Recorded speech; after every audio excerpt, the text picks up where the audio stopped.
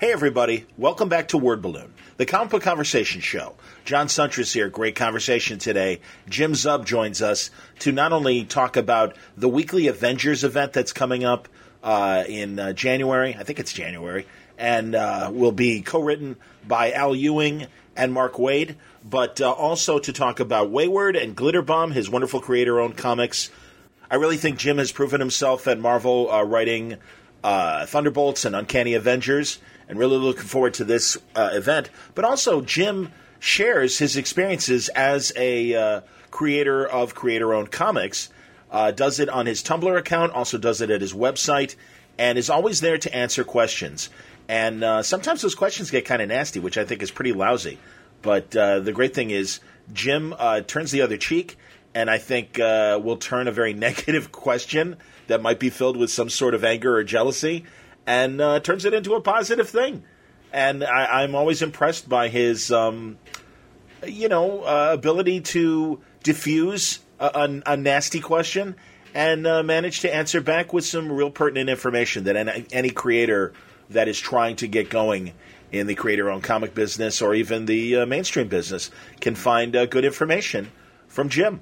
It was great to talk to him back in March. He's back now because of the Avengers event, but also to re-examine, again, what he's been doing in creator-owned comics. Glitterbomb in particular, I love this book. It is a very prescient book because I think it addresses a lot of the sexual harassment issues of the day and was doing it certainly before the Harvey Weinstein dam broke. And now it really has become part of the everyday conversation in terms of the treatment of women. That's dovetailed into the comic book business with the firing of Eddie Berganza lately at DC Comics. And some people have asked me what my feelings are about this. They're obvious. I'm against harassment of any gender, race, sexual orientation, anything you can think of where you could be mean or abusive to another human being. I mean, this is I'm really sad that this isn't already a given. But there are jerks out there, and at least these jerks are being outed and getting what they deserve. I'm sad because I think some of these people include comedians that I've been fans of, Louis C.K., Al Franken, varying degrees of harassment, but harassment nonetheless. And then, you go on to certainly Eddie Berganza, who I was no fan of in particular, and certainly I had heard the rumors as well. Never heard any concrete story of a victim themselves, but I'm glad that this stuff has come to light, and I'm glad that the abusers are getting what they deserve. And again, I hope it's a life lesson that is passed on to the next generation, that this behavior will lessen. I think there unfortunately will always be creeps, but at least hopefully the victims of such creeps will have the courage to step forward, call these people out, and justice will be served. That's all I can say about it. Nothing more profound than that. On to more pleasant topics. It's Thanksgiving week. I love Thanksgiving. Again, man, there's Thanksgiving. Again, I always have to point this out. Certainly had an inauspicious origin. White settlers here in America pushing Native Americans away from their land. That's the beginnings of the Pilgrim, experience, and that's too bad. I'm glad that Thanksgiving has morphed into an inclusive holiday that I do believe that a lot of people celebrate with genuine sincerity, and I try to as well. I'm not as big of a Christmas guy. I mean, I appreciate the spirit of Christmas. I don't want to come off like a Scrooge. But to me, Thanksgiving is the more inclusive holiday where we all get together. We thank each other for our lot in life, and to our friends and family for being a part of it. And that includes yourself, to me, the Word Balloon listeners, for enriching what I try to do here by the wonderful feedback I get from all of you in person, online, in emails. And I can't thank you enough for believing in what I'm trying to do here and supporting me both by listenership and certainly, of course, your subscriptions through Patreon. So, as always, I thank you very, very much, League of Word Balloon listeners, for your support on this show and this great experiment. And I'm happy to continue it today with a great conversation that I think is informative and entertaining with Jim Zub on today's Word Balloon. Can you hear my dryer spinning in the background? I'm not blending frappes, or I'm not making any smoothies or anything like that while we're talking. So if you can hear the appliance in the background, that's what it is. Today's Word Balloon is brought to you by In-Stock Trades at InStockTrades.com. There are some really great trades that are coming up now, available at reasonable discounts at In-Stock Trades. Really is bigger discounts than I think you might be expecting. Things like Nick Fury, trade paperback deep cover, James Robinson at his best, exploring the new career of young Nick Fury, the son of the original Nick Fury, as he goes to the French Riviera. Frankie Noble is in the story. It's so good. I really enjoy it. This first volume is available now, 136 pages, 50% off. It's just $8.99. How about Batman Year 2? Do you remember Batman Year 2? I certainly do. Mike Barr, Alan Davis. The Reaper is the bad guy, and frankly, this was kind of almost a precursor to the Batman Mask of the Phantasm story. It's Mike Barr, Alan Davis, Todd McFarlane, and it covers Detective 575 and 578 through 578, excuse me, and also Batman Full Circle number 1, 176 pages, an early 80s classic. 30% off. It's mid-80s classic. $14.99 from In-Stock Trades. What else can I tell you about? Challengers of the Unknown by Jack Kirby. It's about time this finally came out. This collects Showcase 6, 7, 11, and 12, and the first 8 issues of the solo Challengers of the Unknown book. To me, it's always been the precursor to the Fantastic Four. I think that's subject to debate, but I don't think you can deny it from a dynamic action standpoint where Kirby's mind was career-wise in the years and months leading up to the collaboration with Stan Lee and Fantastic Four. But it's 45% off. It's $16.49. And I don't know, I've always been a Challengers of the Unknown fan, probably because, again, it started in the hands of Jack Kirby. There's I Am Groot, a neat little book from Christopher Hastings. And this book it collects the miniseries I Am Groot. But it's a fun all-ages book. And certainly Baby Groot is the breakout character of Guardians. And that's hilarious. But 112 pages, 45% off. It's $9.89 at InStockTrades.com. There's lots more. We'll tell you about them on the other side of this conversation with Jim Zub. But you owe it to yourself now that we are in, as far as I'm concerned, Christmas shopping doesn't begin until Thanksgiving week. Black Friday, Cyber Monday, local business, local shop Saturday, all of that. Really, when you think about it, In-Stock Trades represents all those things. They are a local business that has done good and continues to serve the comic book community with great books at great prices. I am proud to have them as one of my sponsors because I believe in their service and what they do. So Christina and then Cameron, the wonderful power team behind In-Stock Trades and Discount Comic Book Service, thank you very much for your support. And, again, the best way to share what they do is let you guys know about these great deals. So check it out for yourself, InStockTrades.com. All right, without further ado, let's get into our conversation with Jim Zub, talking about, like I said, his books, Glitterbomb, a very prescient book. I didn't mention it earlier, but, of course, with all the sexual harassment stuff going on, Jim was right on top of this subject, and we get into that as well, certainly, especially in the first arc of Glitterbomb. But it continues to be such an interesting book. And if you like great Vertigo books, I think this book easily would have been a Vertigo book if, Shelley Bond had seen it, or Karen Berger when she was still running Vertigo, some of the great people behind Vertigo. But luckily Jim is doing it through Image and hopefully continues to get more readership through his Marvel work. Uncanny Avengers has been great, and we can't wait for it to dovetail into the Avengers book that he is doing with Al Ewing and Mark Waid. We get into that in our conversation now. Here's Jim Zub on Word Balloon. It's happening again. It's happening again, Jim Zub. I'm really glad because We talked this year, right? It was earlier this year that we had our first conversation. I think we talked in, I want to say March or April. That makes sense because, it was right before shit went down in Secret Empire. Right. And it was funny because I told you at the time, I said, we'll have more to talk about later this year. And you were like, oh, mysterious. And here we are. No surrender. Well, absolutely. Yeah, because I was already working on Avengers by that point. I just couldn't tell anybody. That was the crazy part. Understood.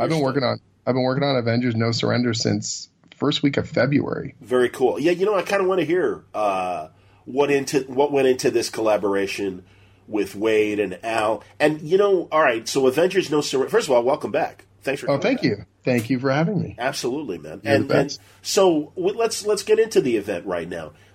16 weeks of Avengers. All the other Avenger books kind of during this event. Go on. I've been avoiding using the term event, not because I don't think it warrants it, but just because I think it doesn't follow the kind of typical format that readers may be used to when that nomenclature gets used. Sure. So when they talk about events, you're used to like, okay, give me the 0 issue or the alpha or the whatever, and give me the there's going to be how many tie-in issues, and there's going to be this and that, and we have to have every series has to stop its current forward momentum in order to engage this thing. And I think that that's a very exciting style event and worthy, but that's not what we're going for. So No Surrender is 16 issues, 16 weeks. All of them are under the one flagship Avengers title. So the U.S. Avengers, the Uncanny Avengers, and the regular Avengers titles are all kind of merging, and they'll be coming out weekly for 16 weeks from January 10th through to the end of April, conveniently,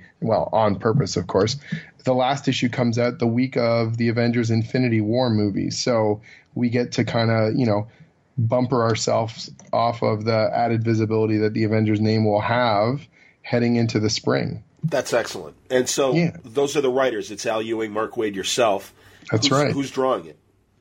So there's 3 different artists as well. So, but we're not doing like a tag off every issue. There's the first month is Pepe Larraz, who was the artist on Uncanny Avengers, and he's phenomenal. He's like the next Stuart Immonen as far as I'm concerned. His design sense, his storytelling, his just epic superhero everything. He's phenomenal.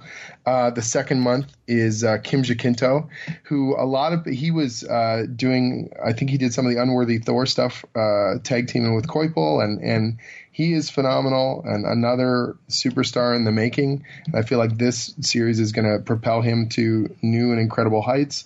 And then the third month is Paco Medina, who's the current artist on U.S. Avengers. Well, I mean, he's on our book now, but you can currently see his stuff on U.S. Avengers. And again, phenomenal storyteller, super solid. So he'll be doing the third month. And then everyone comes back for the victory lap to do the fourth month.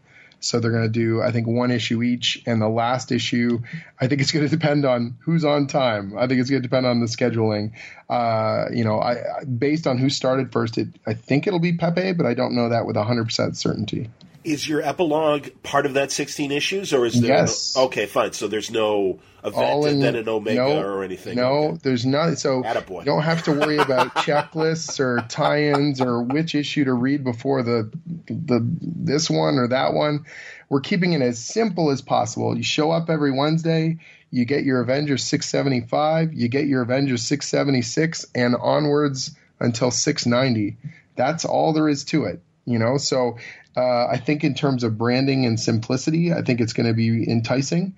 The other thing that's great about it is what we're hoping is that and I mean this in a nice way, it's habit forming in the sense that you want to go every Wednesday, get the latest chapter, get involved in that momentum of the conversation.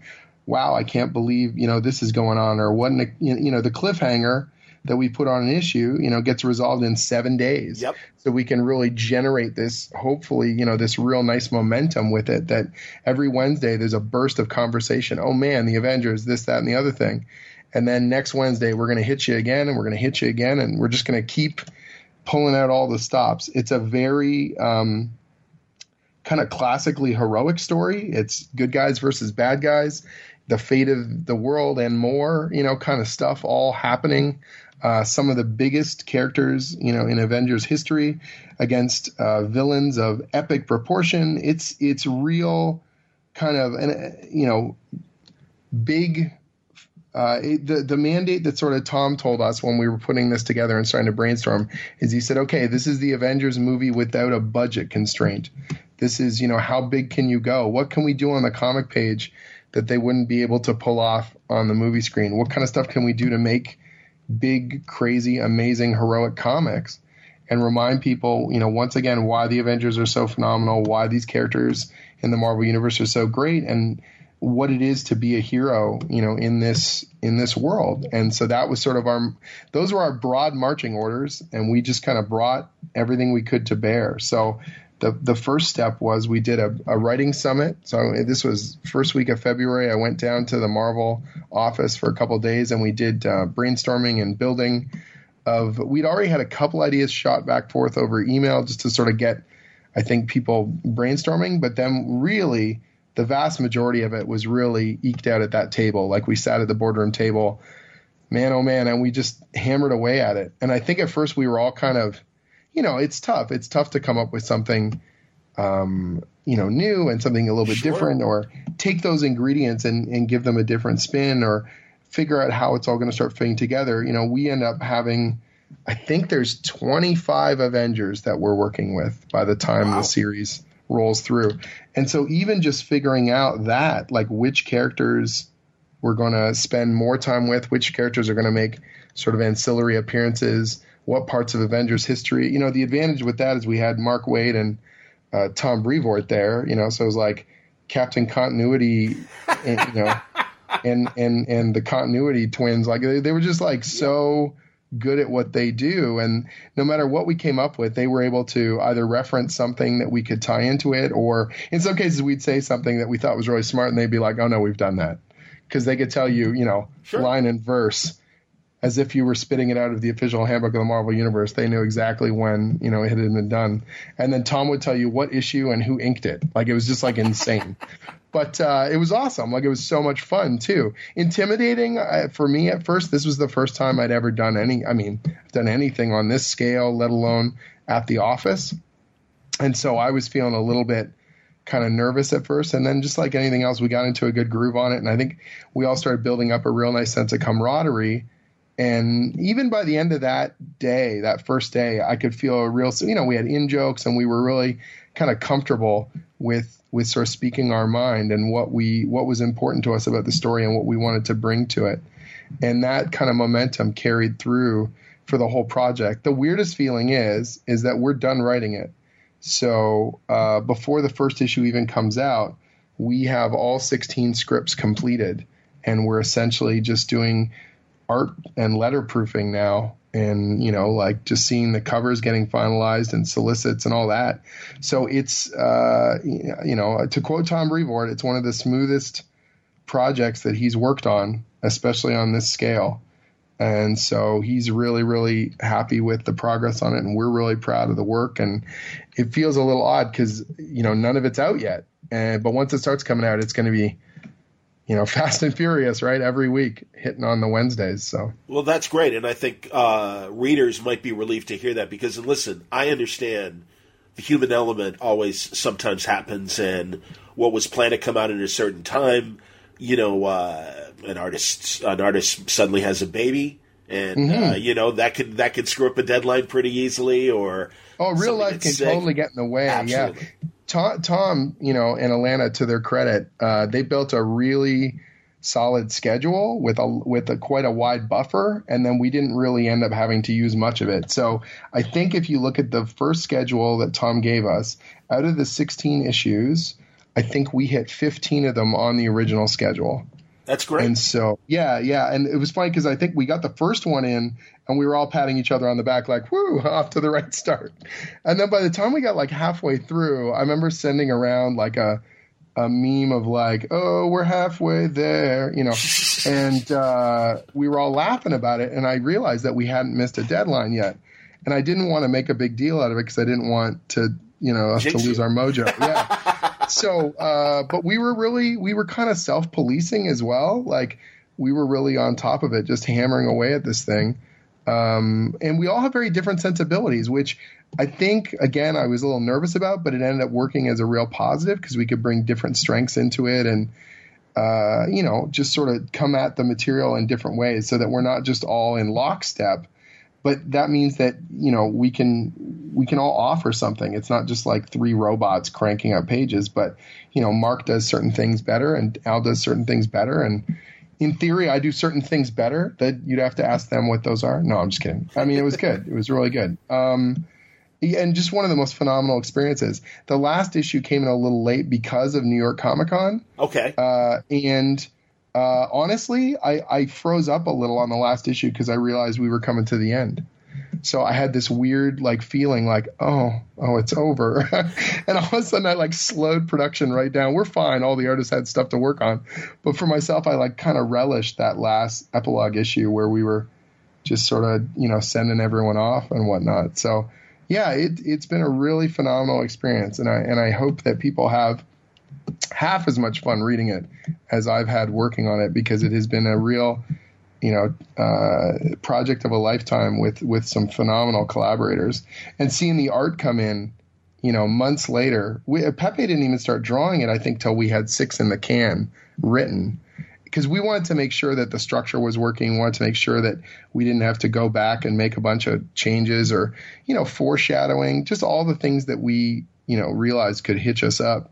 And that was one of the nice things about that schedule, is because we started so early, we were able to confidently hand off. We'd done multiple drafts and we'd made lots of little revisions, but that Pepe was stepping into that first issue confident that what he was drawing was what we wanted to see. So I always ask when I talk to, especially Marvel creators in particular, because the events there seem to come fast and furious. And I'm going to keep calling it an event. You'll forgive me. But I do, because I do see the differences, and I want to talk about the differences. Is there anything that Tom threw out there in terms of, you want to avoid this because this happened in the last few events and we don't want that to happen, from a structure standpoint, from a story standpoint, and also obviously given Mark's experience, Mark Waid. Yeah, he was on 52 and stuff. Yeah. 52. So, one of the things that we realized, that Tom brought up at the meeting, was he said, okay, we have a huge cast of characters, and that's great, and we want to leverage the strength of that. But what we want to avoid is, I don't know if this was the official term, but someone brought up the postage stamp theater, where you have just dozens of characters smashing into each other on big 2-page spreads or whatever. And then you lose the emotional stakes because it's just action figures crashing into each other. You know what I mean? Absolutely. And so the idea was that we wanted to make sure that there was an emotional quality to it, that even if the issue has those big epic fights, and trust me, we have those big epic fights, that within the issue we might be focusing on one particular character's experience within that, or the end result of what happens out of that battle most pronouncedly affects this one character that we're going to shine the spotlight on, so that we have an emotional anchor to the giant explosive battle, that we didn't just, look at the toys smash into each other kind of thing. And so that was a mandate. But again, these are real abstractions. Like, Tom never came to us and said, you have to use these characters or you have to do these plot lines or things like that. It was very broad. Like, he really left it open for us. He would tell us what he didn't want, or we would throw an idea out and he goes, I'm not crazy about it because X, you know what I mean? Or this character is being used elsewhere, or things like that. Or, I don't know that this sounds like an Avengers story at first. And then we would say, okay. And we would discuss it back and forth. But once we keyed into what we liked and he liked, we were driving, 90% of it, honestly, in terms of storytelling and in terms of end result. And, we knew sort of what our marching orders were in the big sense, but then how to get there, we could get there our own way and sort of prove how that could work, you know what I mean? And so, yeah, and poor Alana, she was there taking notes furiously. I think she took like 8 or 10 pages of notes, and we were all taking notes as well. And then trying to, translate them afterwards. Oh yeah, we talked about this. Oh yeah, that was a good idea. All that kind of stuff as well. And then these Excel spreadsheets start flying back and forth as you try and plug in 25 characters and figure out where they are at each stage of the story, and who's up and who's down and what's happening to them. So that was really kind of mind-numbing sometimes, but also kind of amazing, because as you started plugging it all in, the great thing about the Marvel Universe and the great thing about these characters is they generate ideas, they generate creativity, just putting them in different combinations you haven't seen before, putting them in situations they haven't been in before generates storytelling, generates drama and surprises. And so, and you didn't feel like you were alone. Like, it wasn't my event, it's not Al's event, and it's not Mark's event, it's all of ours. Sure. So if you were sort of hitched up, like, I don't know, like, I'm having trouble plugging these two things together. You've got your editor, and then you've got your co-writers, and we're all sort of in this together. So that was a really cool feeling that especially on such an epic thing with so many moving parts. It seems, too, in the last few big stories from Marvel, when you've got a giant team like this, that they are trying to have other heroes in the leading roles, as opposed to the usual core classic Avengers, Thor, Iron Man, Captain America. Right, and we wanted a mixture of kind of, long-running favorites and also some unexpected ones as well, because I think that they bring different perspectives to the material. Sure. So I can't tell you all of them, but, one of the ones that's come out in the press is Living Lightning. So he's a character who's never really had his due, and Al, I can tell you flat out, was the one who brought him into the mix and said, look, I really, I want to do something with this character. I think he's really cool, and his power set's really cool, and we could do something and make this character so much more than they have been in the comics. And I was sort of like, okay, I didn't know him very well, so, kind of like, sell him to me, give me the goods. And he was going on, and Al's really amazing and passionate, and he just really brought a lot of thought about this to the character. And I said, okay, this is great. We can totally play ball with this. We can make this work. And we all started kind of jamming with that amongst other characters as well, let alone the fact you've got a character who hasn't been around very much. So you can sort of show this perspective of an Avenger coming back into the fold, and, what's their perspective on what they're seeing, and sure, how are they, trying to prove themselves with all these heavy hitters and long running characters, and that alone gave us a cool angle that we didn't have in the story at that point. Also in Marvel Legacy, and right now her name is escaping me, there's the new mystery character that has suddenly appeared in her continuity. What's her name again? So that's Valerie Vector, the Voyager, which is such a Stan Lee-esque name. Yes. Yeah, we and that's by design, of course. We had a really cool time coming up with that. So that was something that we were coming up with, like, this character, who's important to Avengers canon and all this kind of stuff. And how does she fit into the story and create a cool mystery? And, again, draw upon some of these things that people may have seen before in other stories, but how can we give it a new spin? How can we surprise you, even though you may think you don't know, that kind of stuff. And that's what's so cool about it. And here's the thing, no matter what we do, the great and terrible thing about, internet discourse is by the time the first couple issues come out, people are going to throw 4,000 theories against the wall. Absolutely. And some people are going to hit it. The good thing is the thing's already written, so we're not going to change it. If you figure it out, great. If it meets your expectations, even better. Hopefully it will be satisfying and emotionally engaging regardless. But, let's try and make the most compelling and interesting sort of story we can with it. Go on. Yeah.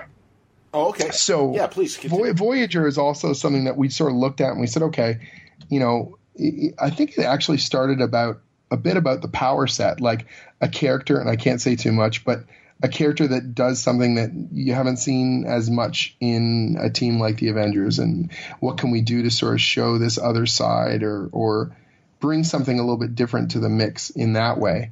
And then all the story stuff that ties into it as well. And once we started brainstorming, this idea of this character from the 60s, that she would have this classical feel to her, and so we had to come up with a name that felt kind of kitschy and cool in that regard.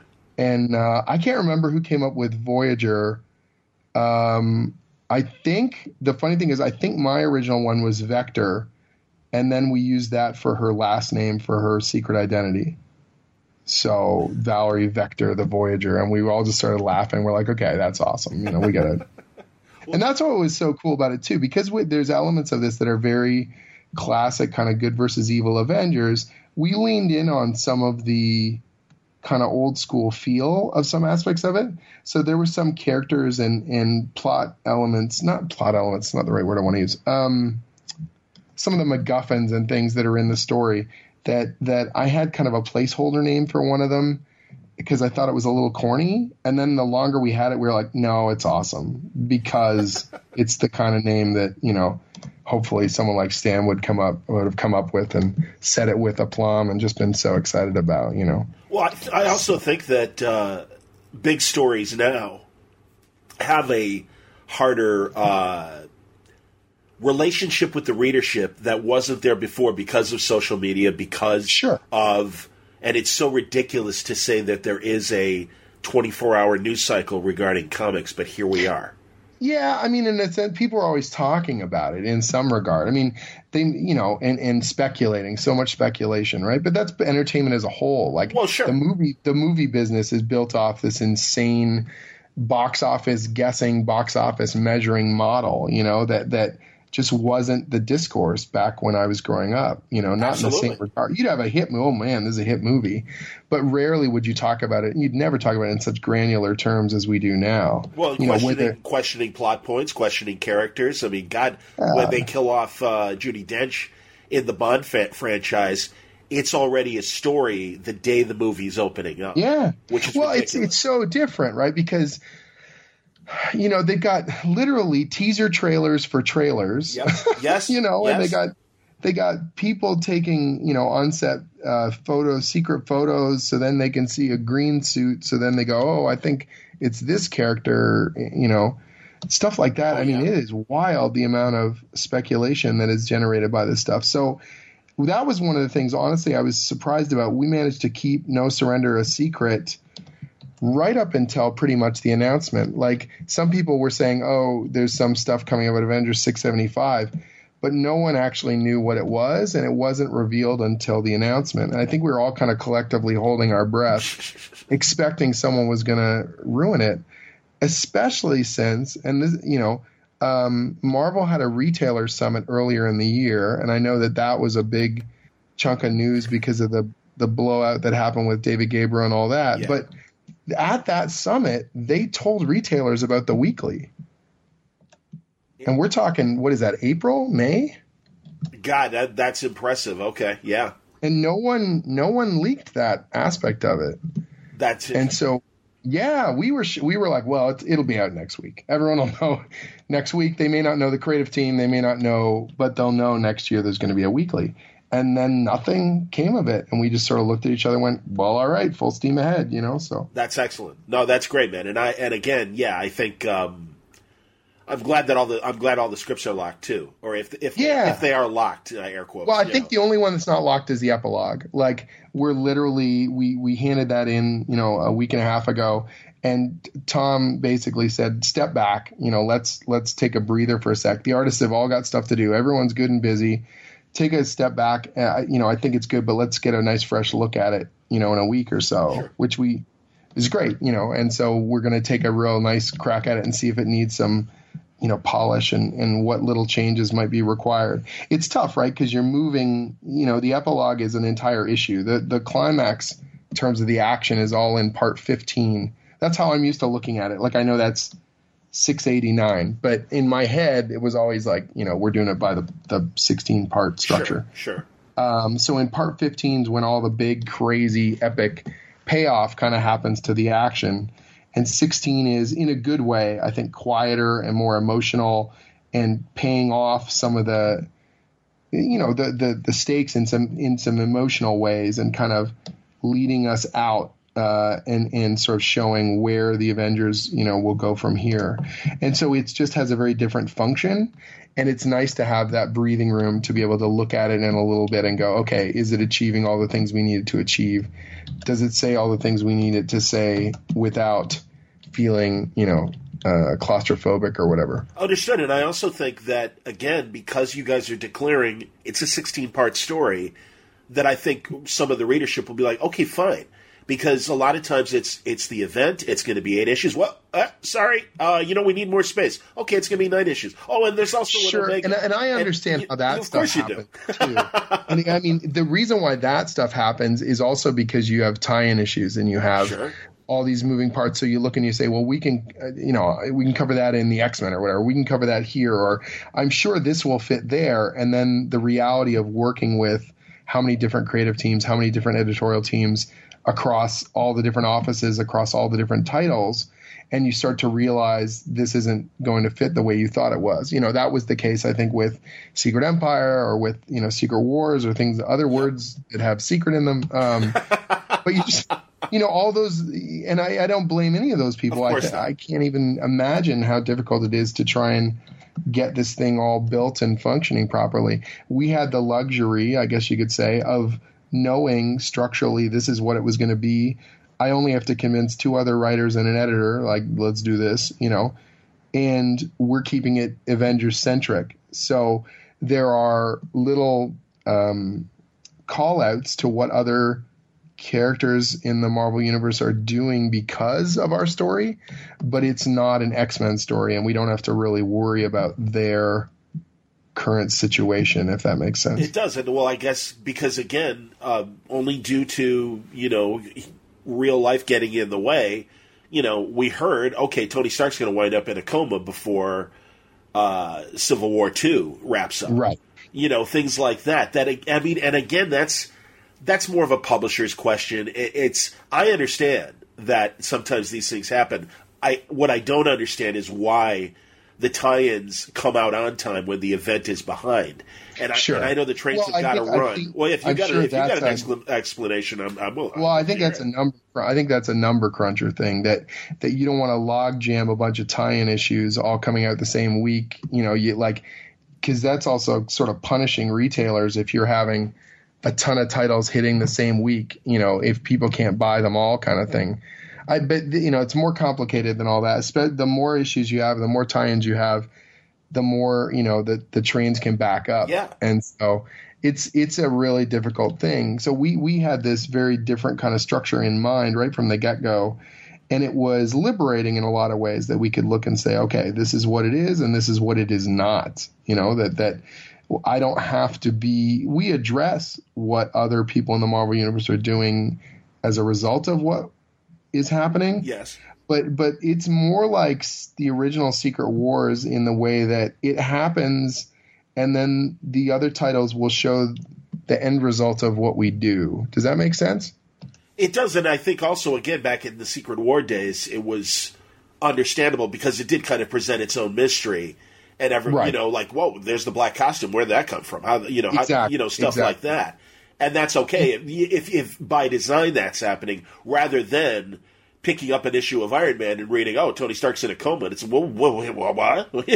Yeah, exactly. So I think we have the benefit of seeing what has sort of worked or in some cases not worked, and sort of said, okay, we're going to come at it from this angle, and we're going to this is our approach, and it's Avengers first, kind of last, and always. And really marking this milestone for the teams and how they all mix. And the natural thing would have been, I guess the most obvious thing would have been just to have the 3 teams going on 3 related missions, but we decided we'd make it more difficult for ourselves. So right from the get-go, we intermingle all the teams and they all start doing stuff as a group. And so that was way more fun, because then it wasn't just about everyone stay in your corner. It was about, okay, everyone gets to do cool stuff with everyone, I do. Excellent. Well, what do you tell me about working with Waid and Ewing? It's awesome. It's so funny because I've been talking about it several interviews, and I can feel this sense like people assume, oh man, they must be paying him really good to be such a good shill. But I swear I had a phenomenal time. It has been so satisfying working with these two. They both of them are phenomenal writers, which shouldn't surprise anyone. Right. But not only that, they're really giving collaborators. Both of them were there kind of ego-free, just sort of saying, okay, what can we do to make a better story? The first time I edited a line of Mark Waid dialogue, I thought, well, I'm going to hell. This is gonna be a fight, or this is gonna be a problem, we're going to have disagreements, or I think we were all kind of collectively holding our breath that someone was going to blow, like, or Al was going to get bent out of shape, or I was going to get ticked off. And it just never really happened. Like, it's not that we didn't have disagreements, but there was a sense of, okay, well, what's best for the story? Well, I think this. Well, I think that. Okay, let's talk a little more about it. And eventually someone comes around and goes, yeah, I can see more yours than mine. And then you just sort of tilt with it. And that was really where we were coming at this stuff, And if I was changing something, I would say for these reasons, or, I would be like, well, I'm currently writing Rogue, so, we have to add all the Claremont colloquialisms to her voice because that's how I'm doing it. So every time she says I, it has to be A-H. So she's saying ah, because that's how she rolls in my book. So I'm going to go through and change every one of your I's into an ah. And we got some Rogue speak going on, but all kinds of funny stuff like that. We had a moment, and I can't tell you what it is. It's not even a big story spoiler, but there was like one. This is literally in the epilogue issue. There was a line of dialogue I put in there as a throwaway joke, and Al was like, "Oh, I don't think we should put that in there because it could put whatever writer that's doing that character later in a weird spot where they have to address it." And I said, "No, it's funny. Like it's just a joke. It doesn't have to mean anything." And I was like, I don't know, like the fans will probably assume it's more than what it is. And I get what you're going for, but we just, let's not, mess with this or whatever. And I was like, well, I don't see it that way, but it's not a big deal. It's a nothing line. So yeah, whatever, just change it. And then Alana tweets, emails, and big full caps. It's like, oh my God, is there going to be a fight? And then we just started joking around. I think for the next hour, we just sent a bunch of joke emails back and forth pretending we were fighting. And everyone knew we were joking around. And that was the kind of stuff. It was just like that. We had this really great camaraderie. There was a weird, we were on a conference call and someone just said a plot point. This is comics. So when you say this stuff out loud, sometimes it sounds like the most insane gibberish ever because you're using all this superhero terminology and aliens and weird stuff. Sure. And we said it, and then we all just started laughing because we realized how just ludicrous it sounded. And then Alana said, she goes, "Man, that sounds like an indie punk band." Those words, and we were like, "Yeah, it's an indie punk band." And she goes, "I want the tour T-shirt for that band," and we all laughed. No lie, John. A week later, she posts a photo. Mark Waid had a custom T-shirt made for her, and she's just holding up this T-shirt at the office with absolute glee. He didn't tell us he was doing it. He just quietly sent this thing. And that's the kind of camaraderie we've had on this, great. Just this fun. One of the things I said to Alana is I want to do a lot of back matter. I want to have little editorial pages, and because we got so many fun little stories about developing it or little behind the scene glimpses. I think those are the things, the old Marvel comics. When Stan was talking to you from the soapbox, it felt like he was talking to you. Absolutely. He was saying something special, and you were in the room, and you were overhearing it or something. And I feel like of anything of Marvel Legacy, that feeling of personality and personal engagement is really crucial.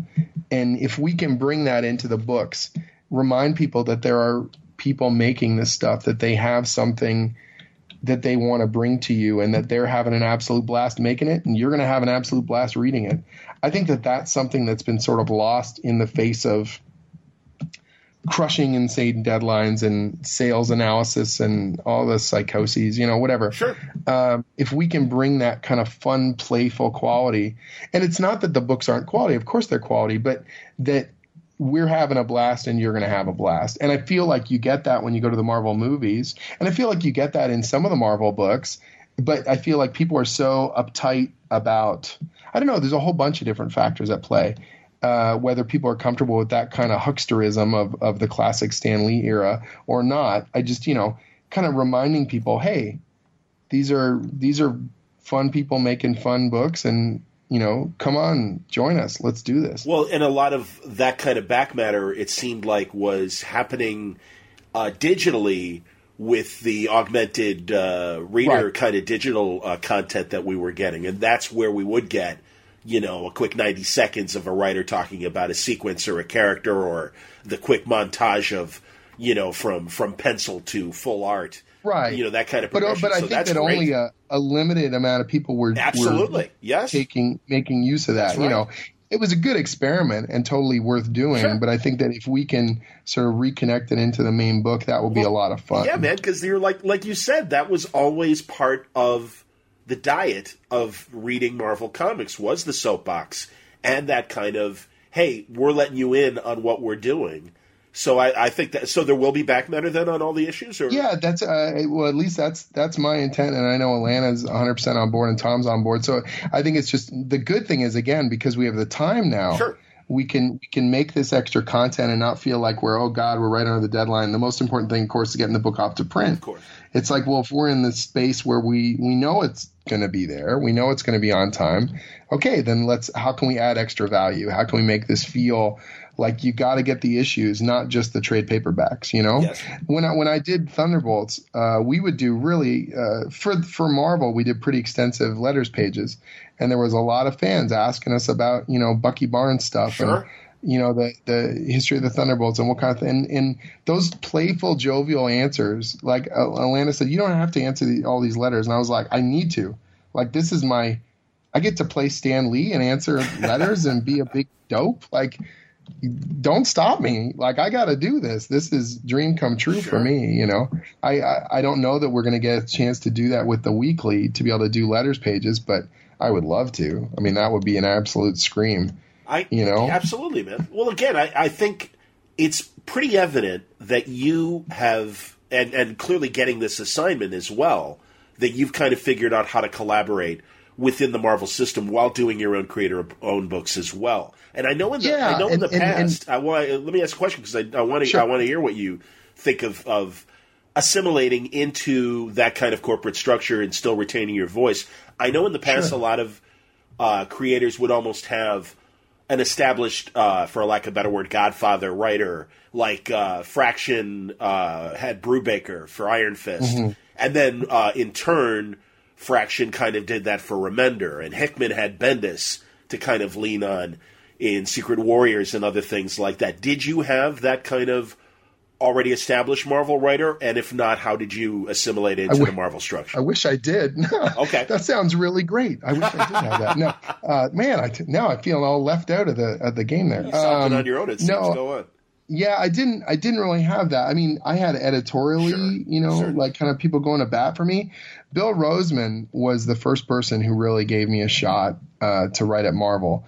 And he brought me on board for that Figment miniseries we did, the Disney Kingdoms line that Marvel put out. Yep. And Bill invited me for the, kind of not funny, but like weird sort of sideways reason that he didn't know that much about Figment, but he knew it was fantasy. There was a dragon involved. And he's like, well, I know Jim writes all sorts of fantasy stuff, and I like those books. We'll get the fantasy guy to do fantasy stuff. There you go. But that, we slowly build up a rapport and I went down to the office once. I figured, geez, maybe this is the only time I get to write a Marvel book. If I'm in New York, I got to stop by the office. Sure. And he and I commiserated over our love of, Spider-Man and Marvel and all this stuff. Literally having that weird conversation where you're like, okay, what's the first Marvel book you remember buying? And I tell him the issue number and he tells me what's on the cover. And, all right, tell us that. Well, so what was your first Marvel? I do believe it's Amazing Spider-Man 231. It's a total non-crazy issue. It's just like the Cobra is hanging on Spider-Man's back and he's trying to climb a wall. And it's a phenomenal, such a great issue. The next issue's got Mr. Hyde in it. Okay. and it's just like classic kind of Spider-Man, Peter down on his luck stuff. Who wrote it? Do you remember who wrote it? Oh, God. I want to say Al Milgram. Hold on. Okay. Oh, that'd be great. Oh, you're going to look it up? Do you have it?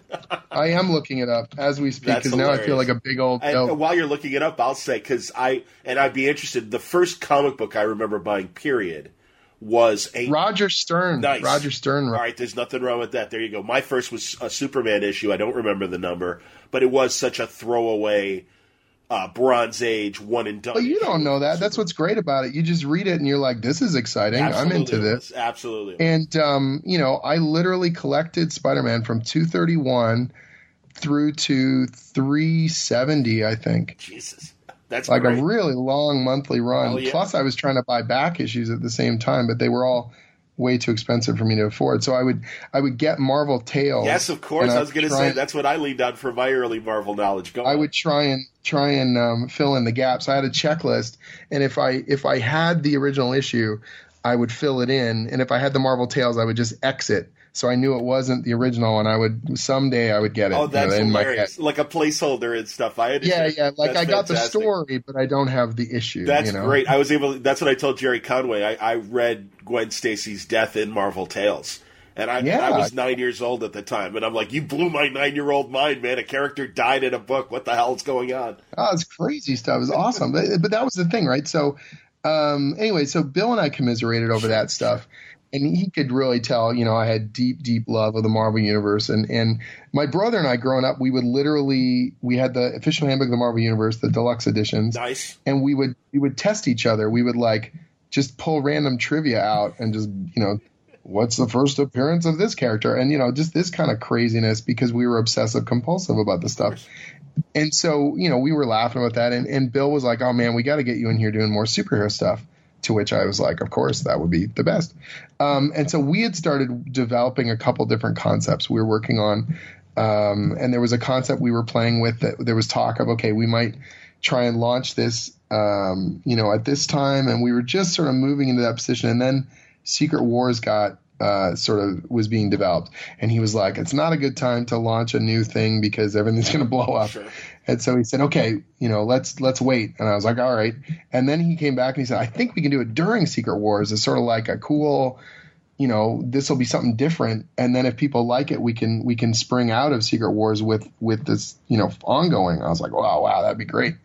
And then he said, okay, no, we're going to do it after Secret Wars and it'll be a new thing. And I was like, okay. And every time we were retooling the pitch a little bit and retooling get the elements. And then all of a sudden he got a new job. So he basically got a promotion and he's still in charge of Marvel Games. So he's the liaison working with all the video game companies and promoting Marvel all around the world for all these huge hit video game titles. Okay. Which is great, and it was a huge benefit for him, obviously. But all of a sudden, this thing that we were developing, it was a real pet project. It was like Bill had a desire to do this, but he couldn't really hand it off to anyone else because it just, it was his thing. And everyone else has their own sort of pet projects or things that they're doing internally. So all of a sudden, this thing we'd worked on for weeks and weeks and weeks was dead in the water, and I was feeling a little dejected. But I totally, I'm not mad at him. It's just the way things go. Right. But he did me the biggest favor because on the way out of the office, he basically went around to all the editors and he said, if you're not working with Jim Zub, you're making a mistake. Like this guy, he gets it and he's really good. And I know he's going to be something great if we give him a chance. And Tom was the first person to really key into that and say, okay, I'll give this guy a shot.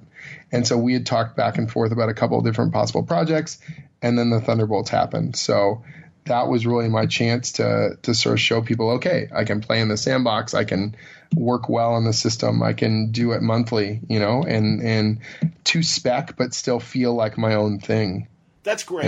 Yeah. Well, because I think a guy like Bill, a guy like Mark Panici is another guy like that mm-hmm. I'm always interested in who the editors are and how, who's editing these quirky books, because it is the quirky books that I think make the most interesting noise. Sometimes they're able to fly under the radar and not be some of the big giant books, and therefore can be more experimental and find their own voices and stuff.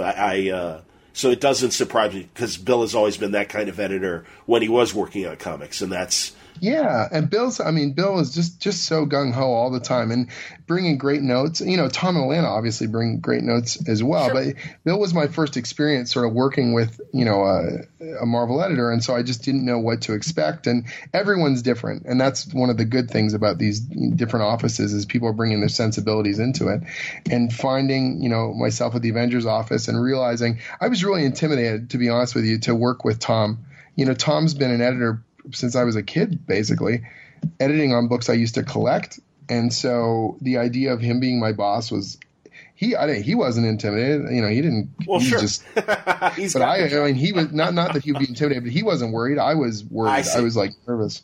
He was like, oh yeah, you'll do fine, and I was just like crapping bricks. And then got those first few kind of issues done and felt good with them and got good feedback and realized, okay, I can do this. Like I can do this and not, like you sort of said, not lose yourself, not lose your voice.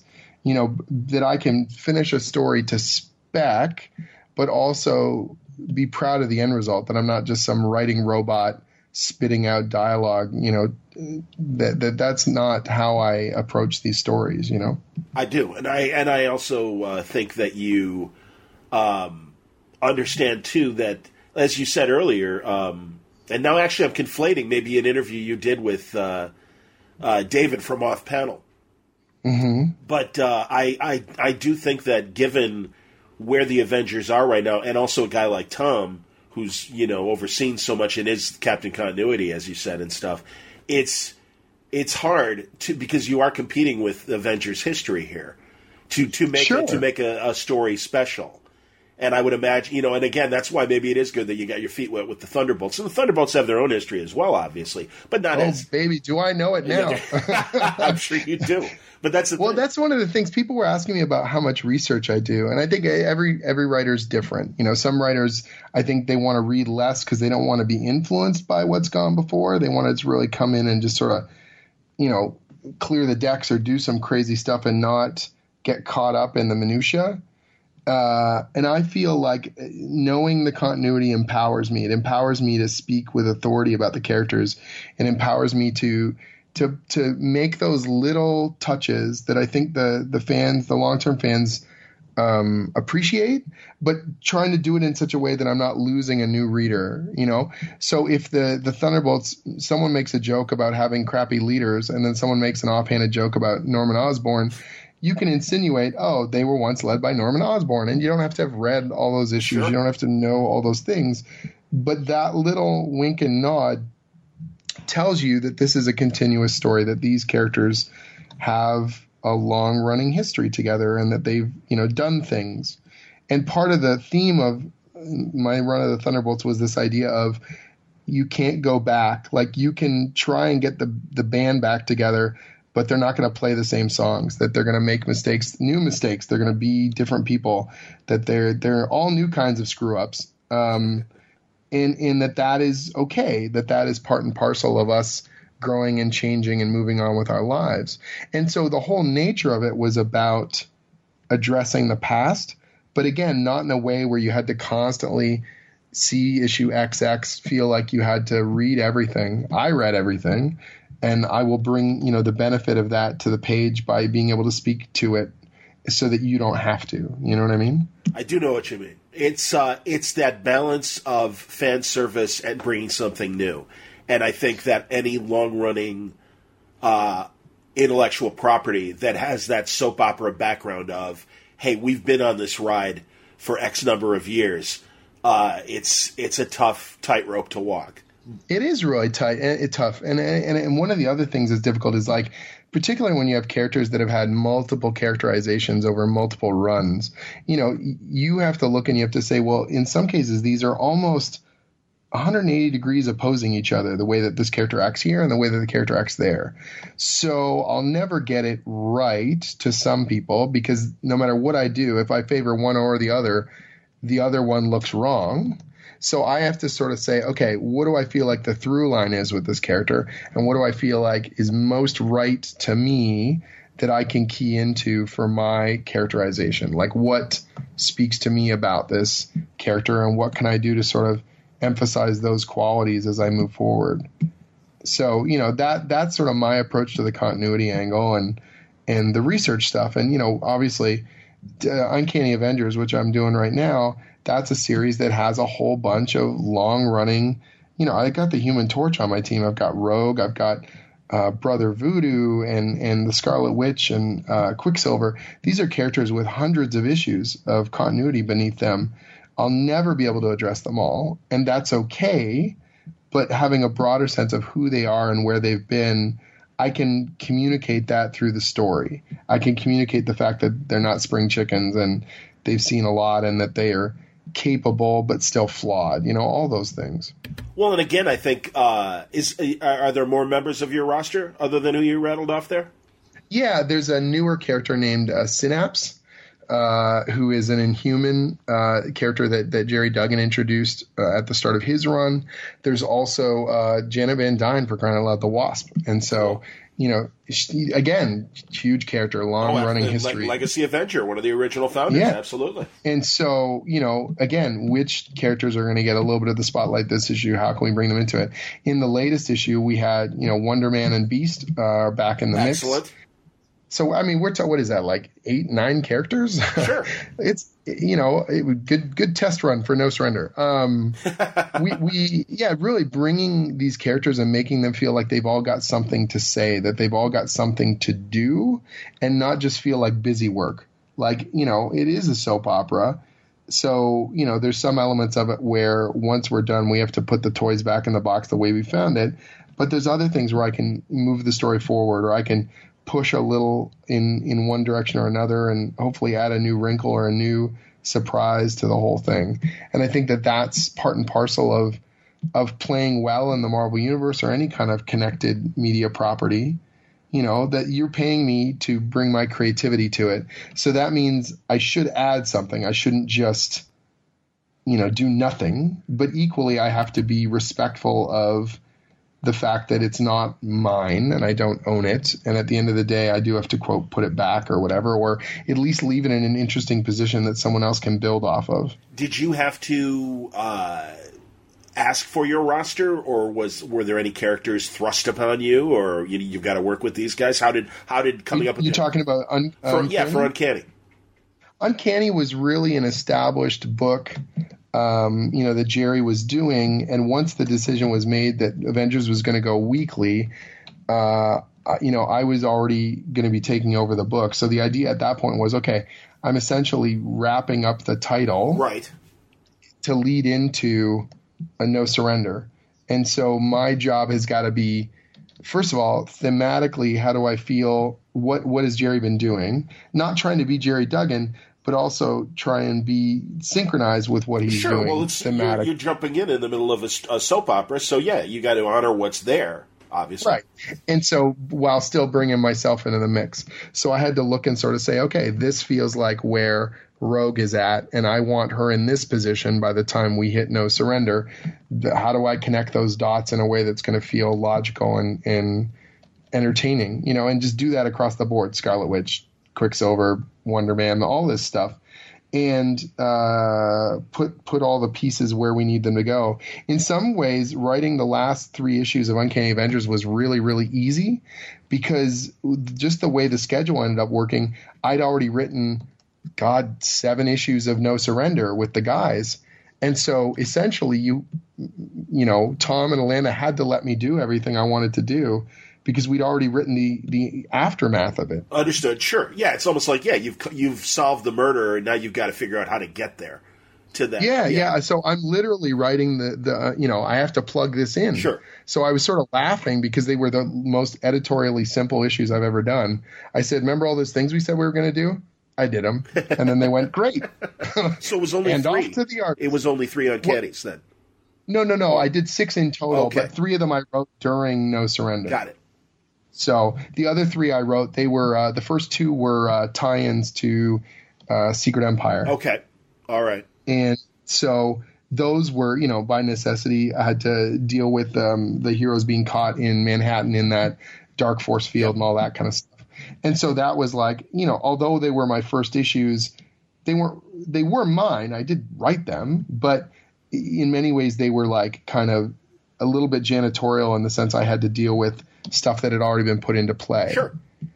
And so I set up a couple thematic things that I knew I was going to pay off later, like in issue 29 and 30 still coming out. But for the most part, it was sort of stuff that needed to happen for Secret Empire. I understand. And that was fine. In some ways, it gave me a little bit of a training wheels to sort of head in and get the characters' voices rather than having to hit the ground with like tons of plot lines right from the get-go. I hear you, man. No, and that all makes sense. And again, I mean, that's the thing. These are ongoing stories. So that all makes sense. I'm interested in you kind of made the news and the news rounds because of your Tumblr blog, because you have always, and we talked about this before when you've been on, you've been always upfront in terms of letting people know about the process of making comics and the business end of making comics. Right. And I give you a lot of credit because I think, especially coming from sports radio, as I do, because there's a lot of sports fans that feel like they have solved the problem that a certain team would have. If you just made this trade, everything would be better on the team.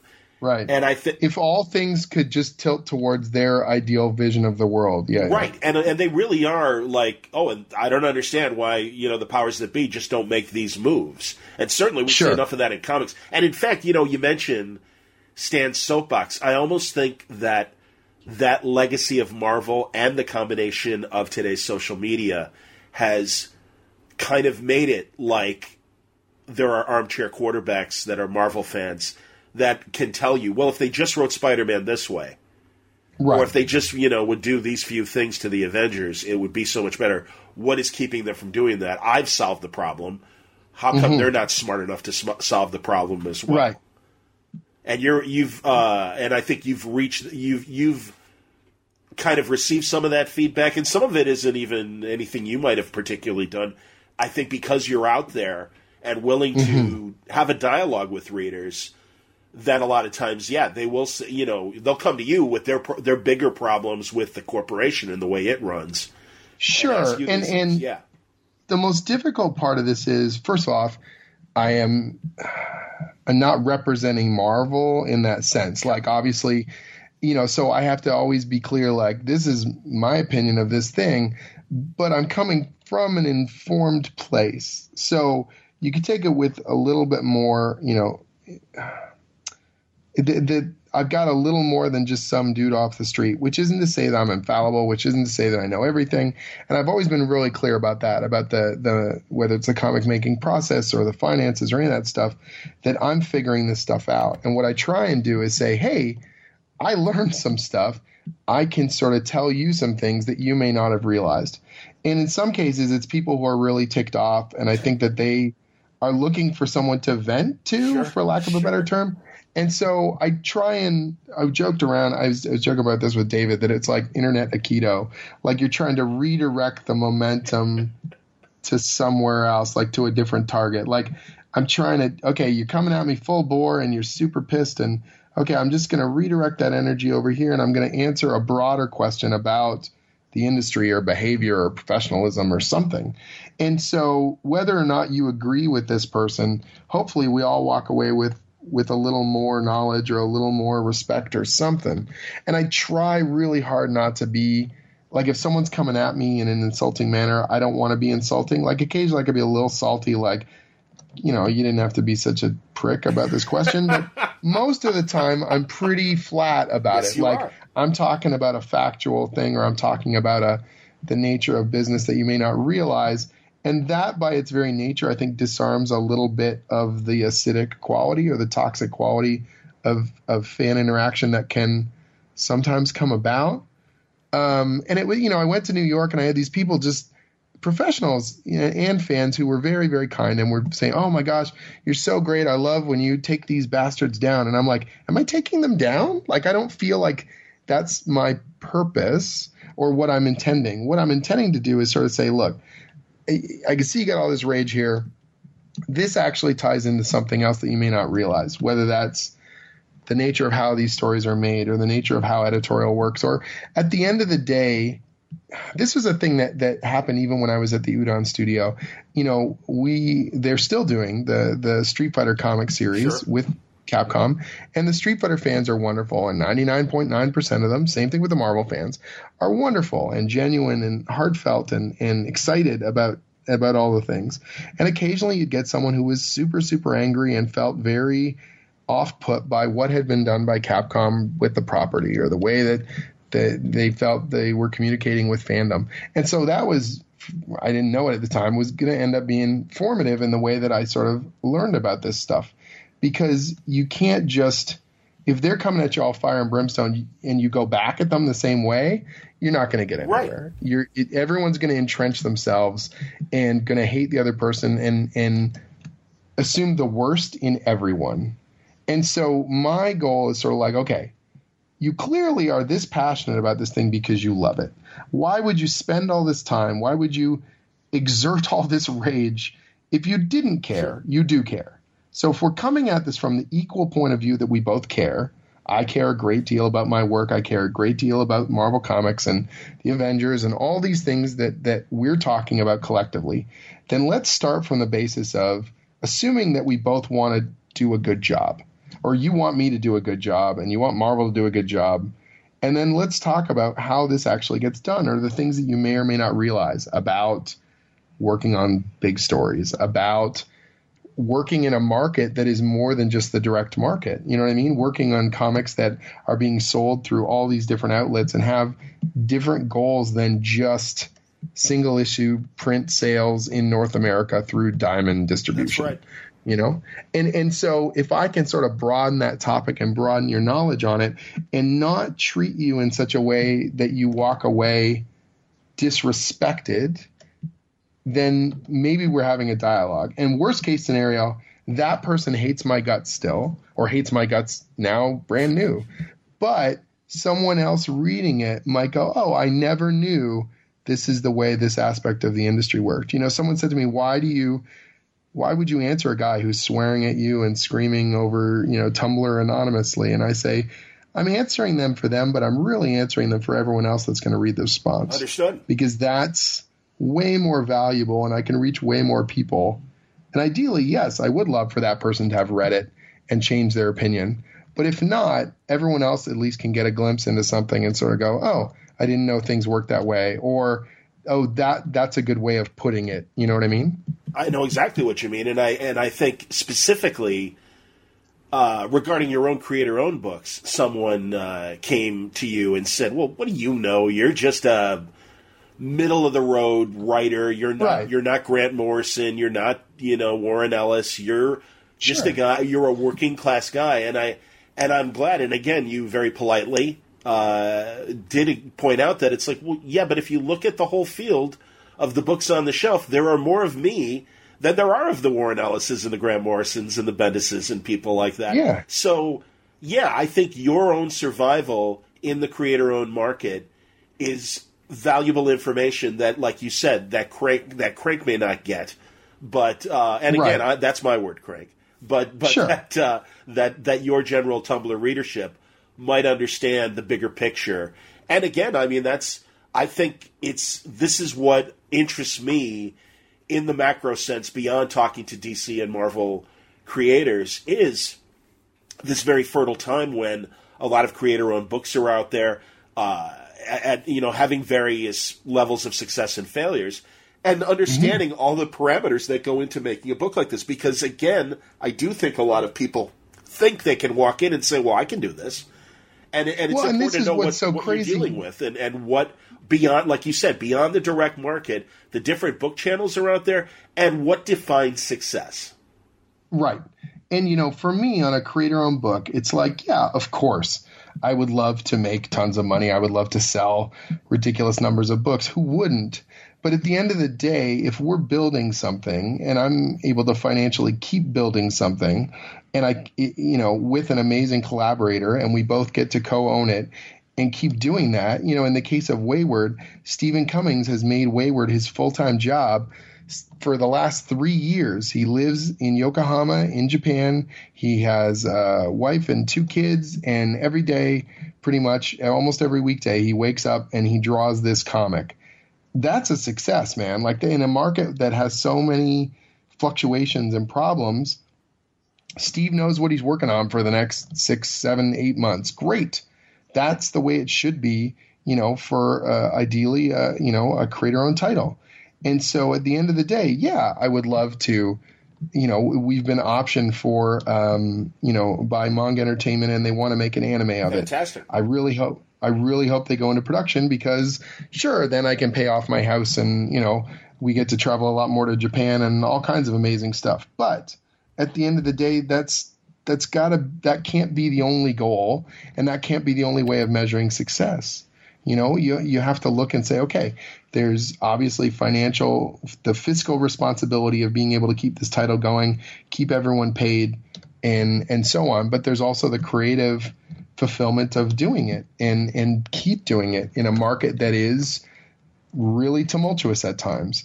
And so, I'm trying to figure out every little angle. I'm trying to make sure that we keep our head above water, doing it to the best of our abilities. And if that requires understanding the differences between the way the trade paperback market is changing, the way that the digital market is changing, the way foreign, we're printed now in French and we've got more languages coming. And that is money that keeps the lights on and keeps the title going, in a way that few other things do, because all I have to do is we sign a foreign deal. I hand over the digital files. They're going to translate it. They're going to print it. They're going to advertise it. They're going to sell it. They're going to pay us royalties. Well, crap, that's pretty ideal. And they look at it as beneficial because they're not having to completely come up with brand new content. Doing translation and printing and advertising is cheaper than creating a book from scratch. Absolutely. Would you mind going through just some of the highlights of what you put out there in your article in terms of, like you said, the digital market, the Sure. even when it comes to the North American market? Yes, there's the direct market, the Wednesday warriors that come to the comic book stores, but the much bigger market in terms of the other book selling channels and also the digital channels. Right. Yeah. So, in our particular case, and this is one of those other things where people were sort of like, a couple of people contacted me and they seemed really to get grousy about it because their situation's different. I never said everyone's situation is lockstep the Absolutely. same. The whole market must go the way my book is going. All I noticed was, Image sends us these things called accruals. Twice a year, we get this accounting statement. It's an Excel spreadsheet. And to be 100% honest with you, the vast majority of Image creators, and I don't begrudge them at all, but they open that file. They look in the top right corner. Is it in green? That means there's profit. They're going to send me this number. Right. How many digits is it? I hope it's 5. Right. Yeah. Did I make money this time, every Right. 6 months, or did we lose money on the book? Right. And those accruals are not for single issue sales. Those are for initial release. Those are for reorders of single issues. It's for trade paperback sales. It's for digital. And depending on your situation with Image, it may include foreign licensing. Some people retain their foreign licensing and they individually negotiate those deals. Other people leave it to Image. And that's what those accruals mean. But beneath that number, there are literally hundreds and hundreds of rows of data, sales data, storage data, money being spent to ship and to print and to store these books. And so if you want to, you can spend a ludicrously inordinate amount of time, if you're an obsessive compulsive person like myself, and figure out what it means or track it over multiple accruals. And if you do that, maybe you can glean some extra information. It may not be, what's the word I'm looking for here? It might not solve everything, or it might just reinforce what you already thought you knew. But every so often I surprise myself. I go, oh, I did not know that we sell this many books through this channel, or this much digital, or this particular platform, or that this corresponding whatever, when I went out and did a whole bunch of store signings, I can literally track and see a small boost in our trade sales in the aftermath of it, or things like that. And so for me, I find it utterly fascinating to go through that data, particularly stuff that's more than just what we call, the Comicron numbers, where they're inferring what they think the print sales are on, single issues in North America. But if I look at digital and if I look at trade paperbacks, and what we found was the latest accruals for Wayward, but tracked back to our very first accrual in 2015, once we had a trade out, was that we are now selling we're making way more money on trade paperbacks than we're making on single print issues. We are selling more than half of our trade paperbacks through what we would consider comic book store channels that we sell in bookstores better than we sell in comic book stores as far as trade paperbacks go, that the digital market is continuing to grow, and it's rippling off of special sales and events that Image is doing. Things like Humble Bundle deals where they give away our first book. We can then track a substantial increase in subsequent trade paperbacks digitally because people got the first one, they're hooked, and they come back and they get the other ones. Excellent. And so these things that are meant to, what you hope will be outreach are working. That our digital sales, which is an additive sales market from everything that I've seen, it's an additive sales market. It's not taking away from the comic book stores, but it's just giving people more options. People are becoming comic book fans, whether or not they ever step foot into a store, that they are sampling and they are trying our book, and through good word of mouth and all that kind of stuff. And so it's a changing market, I think, particularly for creator owned, because the types of numbers that we need in order to survive are obviously a magnitude smaller than a huge corporate structure like a Marvel or a DC. And so if you can eke out those numbers, through these multiple channels put together, it doesn't matter where those numbers come from, whether it's bookstores, digital, comic book stores, foreign, sure. But the equation adds up to X, then you get to keep doing the book. Right. And yet if you looked at just purely the only set of numbers that kind of get any public play, you would think that a certain number of books or a certain type of book is dead in the water. Yeah, and it's just it's just not true. Well, and so if I can give people a little bit more of that knowledge and sort of say, look, there are tons of ways to do this. If you put all your eggs in that one basket, you could end up missing out.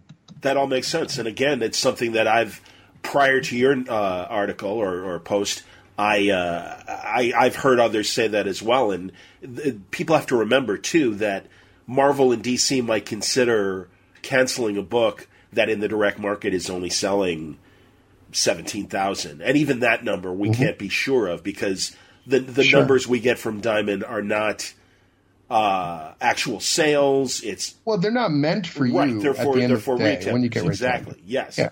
So and again, what they might consider canceling would be a huge windfall for individual creators who all they have to worry about is, as you say, cover your costs of paying the artists, storing the books, and distribution, which, again, through Image and stuff, thankfully, is a way to do it that, doesn't cut. Well, you get a higher piece of that pie. And again, that's another reason why it's great that so many Image creators are also savvy enough to say, let DC and Marvel charge $3.99 and $4.99 and up for an issue. We're going to stick with $3.50 because there's enough of that pie, and our piece of that pie is big enough that we can afford to, keep things going and still make a really good profit.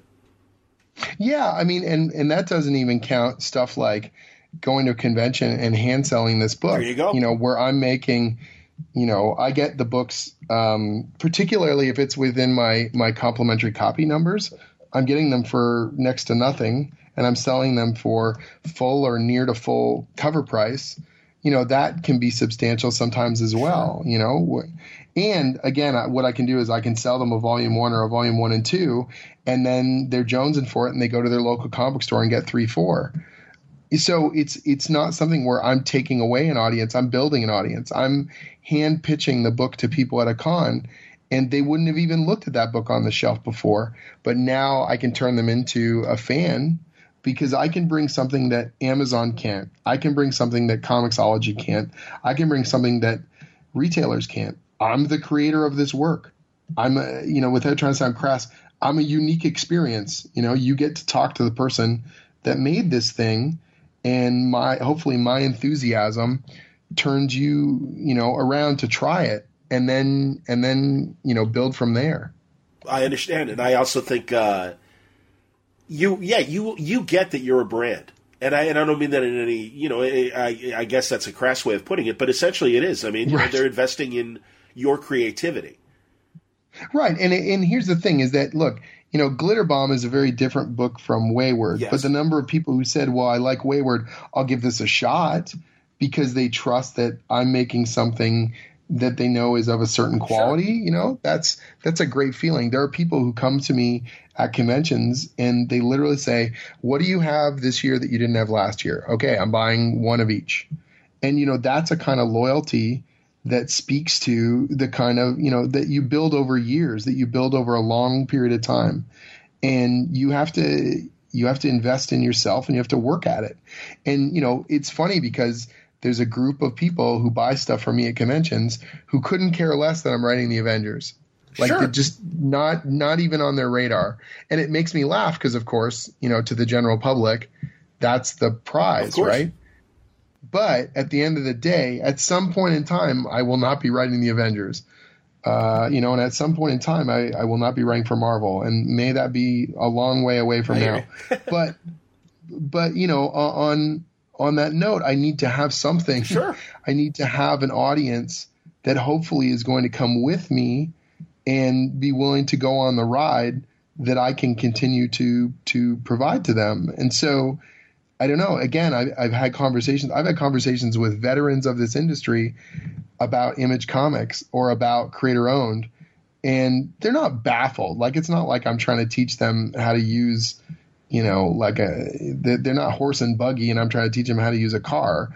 But there's some element of that where they feel like I had a conversation with I don't want to use the name because I don't want them to feel awkward about it, where they literally said, I can't believe how much promotion you do. I would never do that because I would leave that up to my publisher. Right. And I said, well, then you're a fool because your publisher may or may not do that in the future. That's right. Well, and also, you know, and I've had this conversation. This has been an ongoing theme. The prior generations getting to the top of the creative mountain was working for DC and Marvel with no thought of coming up with creator-owned things. And thankfully, the best thing that happened with the creation of Image was, and that's, you know, even when Kirkman, and that was well after Image had already been established and stuff, but when Kirkman in 2008 or 9 was out there spouting his manifesto of stop working for the big two, start creating your own stuff, because that's where the real money is. That's where you can take your fandom and continue to have that following beyond the day that comes when you're not writing the Avengers or Superman or whatever. And that's the thing, that the older generations, that was the top of the mountain, and they didn't really ever think of, well, what would I create and how would I go about that? And also understanding the business end, not only, you know, doing the accounting and making sure that the thing's making a profit, but also going out and publicizing the thing. Well, yeah, and I mean, it does require a different set of skills. Like, you have to have the creative skills, and you have to have some of the business savvy, and the ability to say, I don't know this, and I need help. You know, and some people aren't used to that either, or they're used to having everyone else doing that for them, rather than them having to be proactive and say, I don't know this. And so it is a different set of skills. And I get it. If you've been doing this for decades and you've never had to think about these aspects of the business, it can be a bit of a hard learning curve. You know, I feel fortunate that when I got into this business, I made it in through, you know, with Udon and more as a project manager and an art director and a guy who was seeing the numbers and the business end of it first. And so to me, you know, I got to learn how to keep people on schedule, what a budget looked like, where those pitfalls can come into it, and egos and difficulties, because I was managing all these projects for Udon. I was doing creative services. So we were doing concept art for movies. We were doing design work for toys. We were doing, you know, special projects for Marvel and all this sort of stuff. And so I cut my teeth on those things. And so when it came time to do my own books, when I did Skull Kickers in 2010, I could bring all those skills to bear. And so I was an unknown as a creative, but I was kind of a known quantity as a business guy, for lack of a better term. And those strengths suddenly became a real asset, where I wasn't afraid to sort of roll up my sleeves and go, okay, oh, this is just press email stuff. All right, I can do that. Oh, this is just interview stuff. I can do that. Like, because I'd seen it all before. I'd done it in that respect. You know, oh, this is what's going to be required for the budget. This is the amount of time. This is what the artist says it's going to take, but I know it's really going to take this amount of time. So I'm going to add this buffer to the thing or whatever. And those are the types of things that, you know, I'll talk to people who are embarking on their first creator-owned project, and they'll tell me their schedule, and I'll be like, oh, that's never going to work, because you think it's all going to run on time. You know, that someone said they're going to do it in a week and you gave them a week. Are you crazy? You know what I mean? Like that's not how real life works, you know, and you've got to be able to massage the thing and work within a broader parameter. You know, our goal at Udon was always whatever fury was happening behind the curtain, the client thought we were perfect. You know, the client got this beautiful end result. The most amazing aspect of that was we had an artist who was living in Australia. He still lives there. He's this guy, Jeffrey Cruz. He's phenomenal. His nickname is Chamba. It's his art handle. And so when we were really, really, really under the gun and a client came to us and said, like, we need this tomorrow kind of thing, I could call up Chamba, and because he's 13, 14 hours difference, he'd literally just be waking up. And I would go, okay, Chamba, I need you to work on this all day. And so he would work on it all day, but that would be the equivalent of our all night. Right. And so we could go to bed, wake up the next morning, he'd have something done. I give it to the client, and they go, oh my God, you guys worked all night. I can't believe you turned it around so fast. Sure. Right. And so we look like miracle workers. And I was just playing the time zones. That's fantastic. Now, as someone who clearly understands how to put things out through image, and luckily too, Eric seems to like your ideas, have you ever entertained crowdfunding for any projects, or has there not been a need? What are your feelings in terms of possibly engaging in crowdfunding for a project? It's weird because I really find crowdfunding fascinating, and I've supported a pretty stupid number of Kickstarters, whether for friends or just things I thought looked really cool, because I believe a lot in the model, and I think it's phenomenal that people are able to circumvent a lot of the gatekeepers and difficulties that have been in place previously. But I haven't taken much advantage of it. This isn't crowdfunding per se. I have a Patreon. Sure. So, okay. And that well, it is crowdfunding, actually. I think it is. It is. I always think of crowdfunding, I guess, terminology wise, as like a specific project. Yes, I understand. Like I'm making a book. Yeah, or, fund this book. Kickstart this book. Go fund me for this obviously project. Patreon is a form of crowdfunding. And I was really slow to engage that because I was terrified that people were going to think I was panhandling equivalent. I believe me, as a Patreon person, I know exactly what you mean. But the reason why I did it was, so I was putting these blog posts up all about how to make comics, how to break into comics, the economics of creator-owned comics. And, the deeper the accrual statements get and the crazier the bar charts get and, the more questions I was answering, at some point in time, people were like, man, let me give you money. Sure. I know how long it takes to make these things, and you're giving it all away, and I'm having an aneurysm. These people contact me and say, I'm going to just PayPal you money. Will you just let me do this? And I was like, wow, weird. Okay, this isn't that hard. I will create an ancillary kind of Patreon. And I never want to lock the content away behind the wall. But what I'll do is I'll have different content. So the idea was I'll have an archive of my scripts and pitches.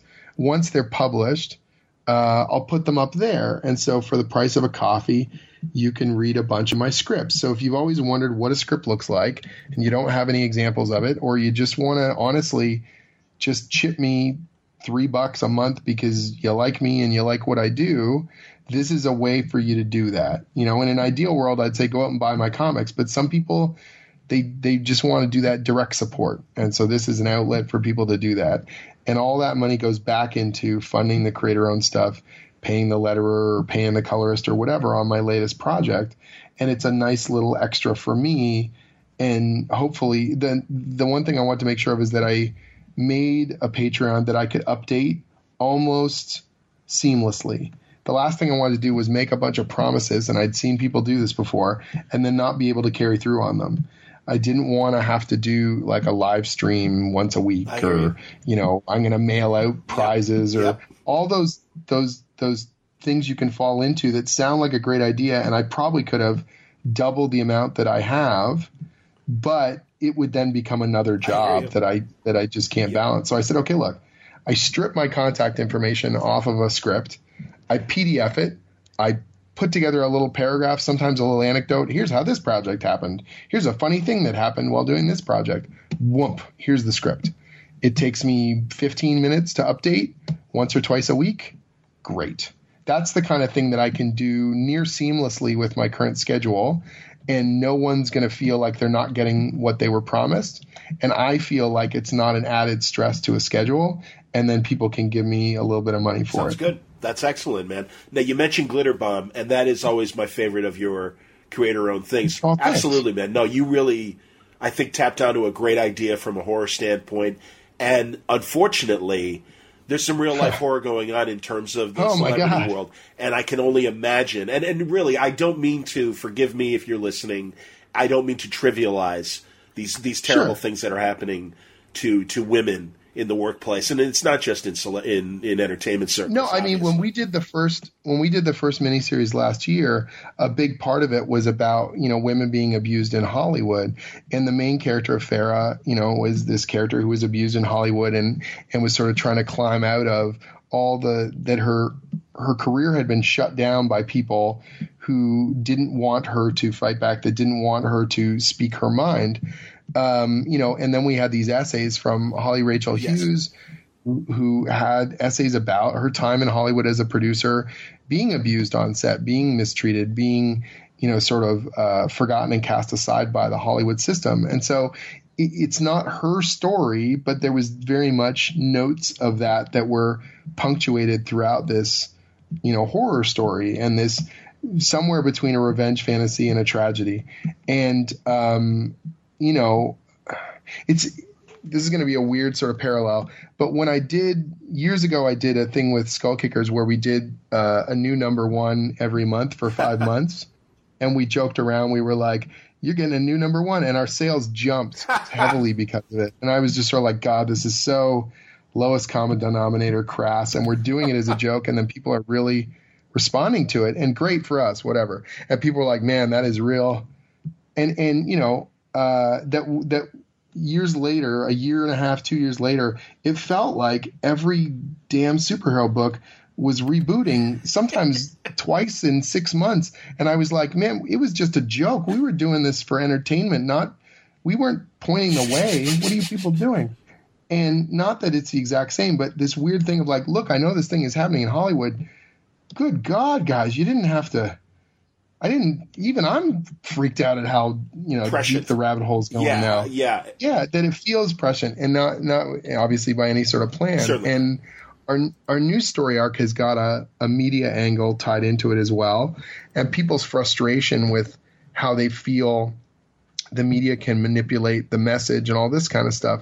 And again, it feels very timely, even though this stuff was being produced many months ago. But that's, where people's heads are at and where my head was at when I was writing it. And so it's worked out in a creepy sort of way, where we seem to be tapping into something that people are talking about in the here and now. Go ahead if you had more. Forgive me. No, it's just it's really weird because it's such a different book than everything else I'm doing. And honestly, one of the toughest things for me this year, I've had a really phenomenal year. Obviously Avengers and Wayward and things are going very well. Even my teaching job, stuff's going great. And one of the toughest things for me has been tapping into that emotional quality of frustration and anger and sort of saying, no, I'm pissed and I'm going to put that down on the page, in this book. And so when I was working on Glitterbomb, the Fame game, one of the things I had to do is sort of like kind of work myself up to it, permeate myself, like marinate in this media morass, and then just walk out of it and go, oh, now I got the fuel. All right. You're all going to get a face full of this. I get it. No, I totally get it. Well, also, you're a nice guy anyway. So, I mean, absolutely. Well, but I get, that's funny because I always felt, and this is going to sound so lame to younger people, but there was a time when Phil Collins seemed to have an edge, and it was because he was really going through a lot of personal problems and things, right? And then did divorce, got a new wife, and the edge went away, and he, that's when we got all the sappy late, mid to late 80s and into him doing Tarzan and all that stuff. The AM hits. Yeah, exactly, man. And believe me, us old Genesis fans are like, what happened to Phil, man? He used to be great at anything. It's weird. So it's like I want to try and keep a little bit of that. It's weird. It's like keeping a little venom in a jar and just being like, hello, old friend. I understand, absolutely. You need some Mr. Hyde in there, man. Absolutely. Well, and so one of the things, it's like, okay, so I'm doing fine, but it's not like the world's in great shape. And so you can sort of say, all right, look at all these bigger, broader things. Look at these frustrations. And, empathy is such a huge part of storytelling. And so when I'm trying to tap into some of this stuff and say, okay, this character feels this, I have felt this, I have been there, I have been frustrated, angry, lost, afraid. These are the things that you're trying to do. It is a bit like acting, sure. In that regard. And so you're trying to tap into those old feelings. One of the things I did early on, I was on the internet quite early. I had an old live journal, Nice. and I had, kind of like the equivalent of a digital diary. And there were public posts, and then there were private posts. And those private posts were just somewhere for me to sort of pour out stuff, my frustrations. And thankfully it's all archived. So I kind of went back and I read that stuff, and some of it's hard to recognize. Like I read it and I go, oh, that was an angry kid. Guy? Whoa, shit. Yeah. But really helpful too, sure. Because I look and I go, oh yeah. Right. That was weighing really heavily on you. Oh, those sorts of thoughts. And now having the distance to be able to see it with a bit more clarity and go, where's the fuel there? Like what aspects can I tap into and really, reinvigorate within myself and sort of say, that's that, teenage angst, right? When you get right down to it, that's those frustrations and feelings, even teaching, I'm teaching at Seneca College here in Toronto.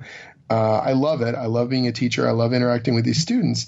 And every so often I'll get a student come into my office and they pour their guts out about fears of the future and fears of what they're going to do with their life. And it shocks my system like ice water. Like I go, oh yeah, I was terrified of that stuff. And obviously the empathy is so much easier to tap into because I can remember it and I talk to them and I help. I'm not their psychologist, so I can only do so much, but try and give them some reassurances, or at least, what they can do about it in the here and now and what is sort of out of their control. But those sorts of experiences are really formative for me when I go, okay, I'm writing this teenage character. She is being put through the emotional meat grinder. What's the end result? And the same thing with Wayward.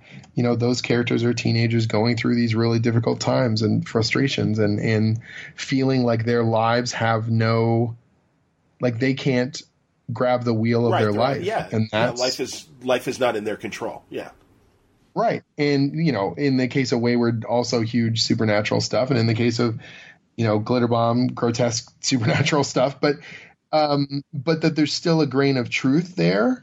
And that that's all important stuff that we can tap into. And it does, when we sort of time back to that thing we talked about with the Tumblr stuff, a lot of the times when I'm answering someone's question, a lot of it's about empathy. Like a lot of the statements I start with are kind of agreement. Even if they say something radical or strange or frustrated, I go, look, I know what it feels like to not be heard, or I know what it feels like to – a lot of people, when they get frustrated about breaking into the business, I'm like, man, I have been there. Like I've been kicked off projects. I've, missed out on opportunities. I've felt that, man, my time is wasting away. And what am I doing with my life kind of stuff? And I still get pangs of that. That unfortunately will never change. That's part of the creative process.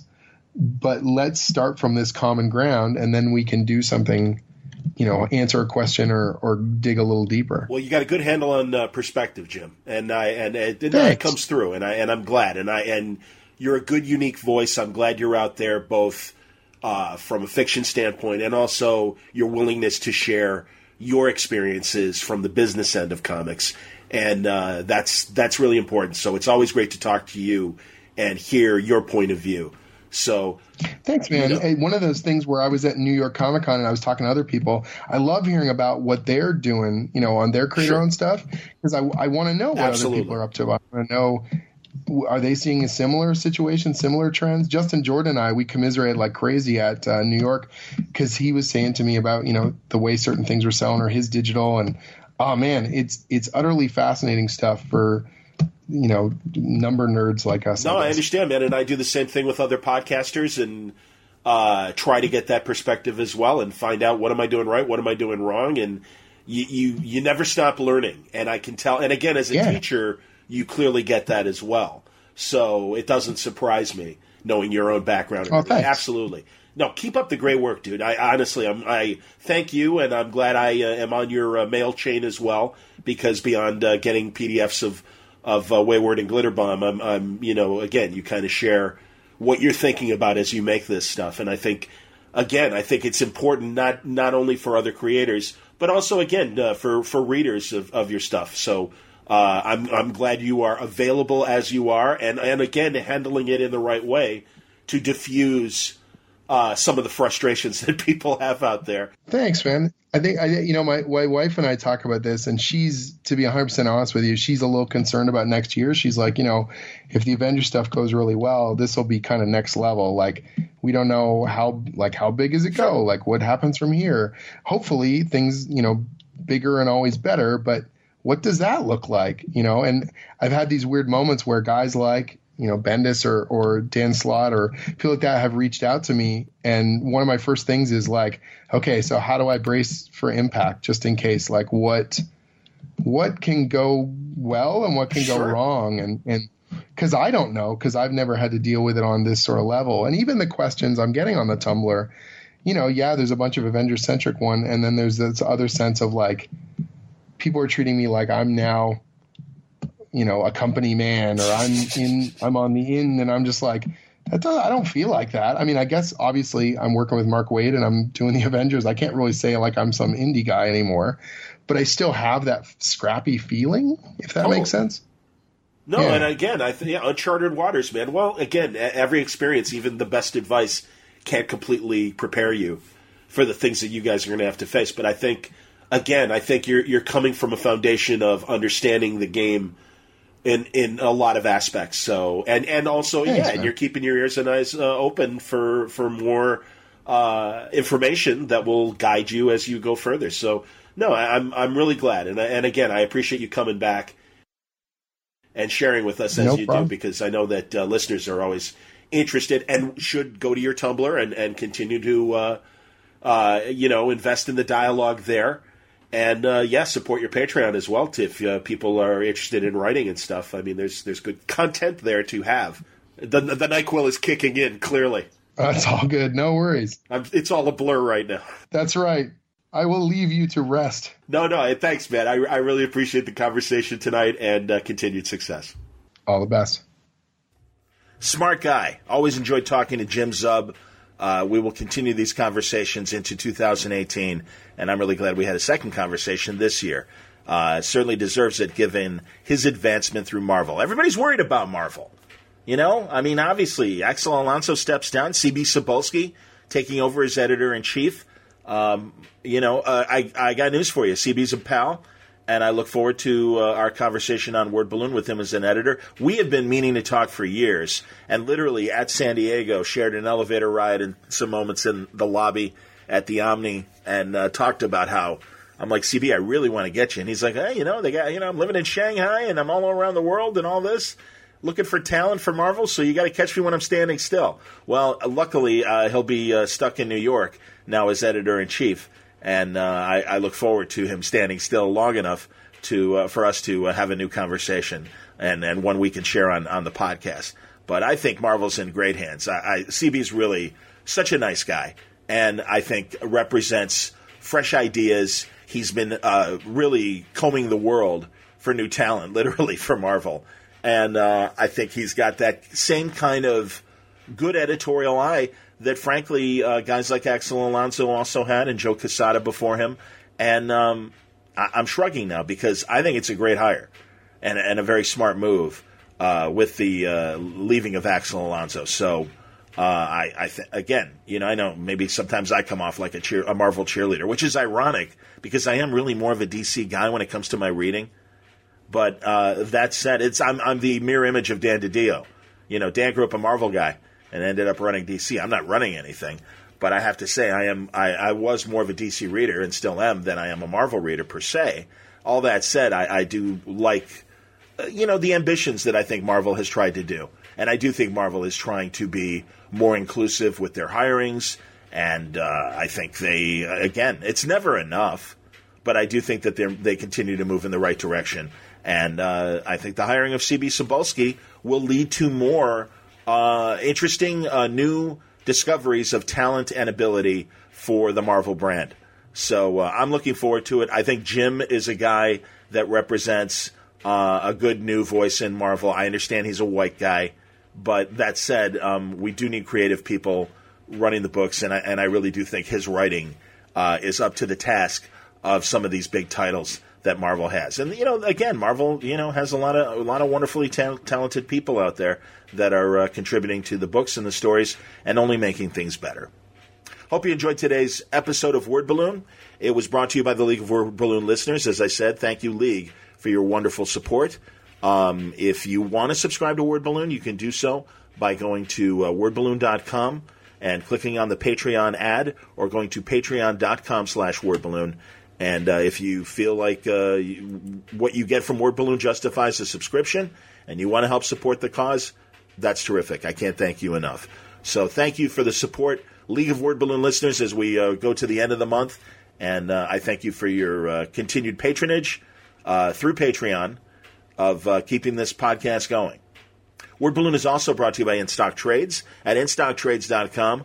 One of my favorite books from last year was Superman American Alien. It was a pleasant surprise from Max Landis, Nick Dragata, Tommy Lee Edwards, Joelle Jones, Jay Lee, Francis Manipul, Jonathan Case, Jock. My buddy Matthew Clark contributed a great Easter egg snapshot of a Clark Kent desk.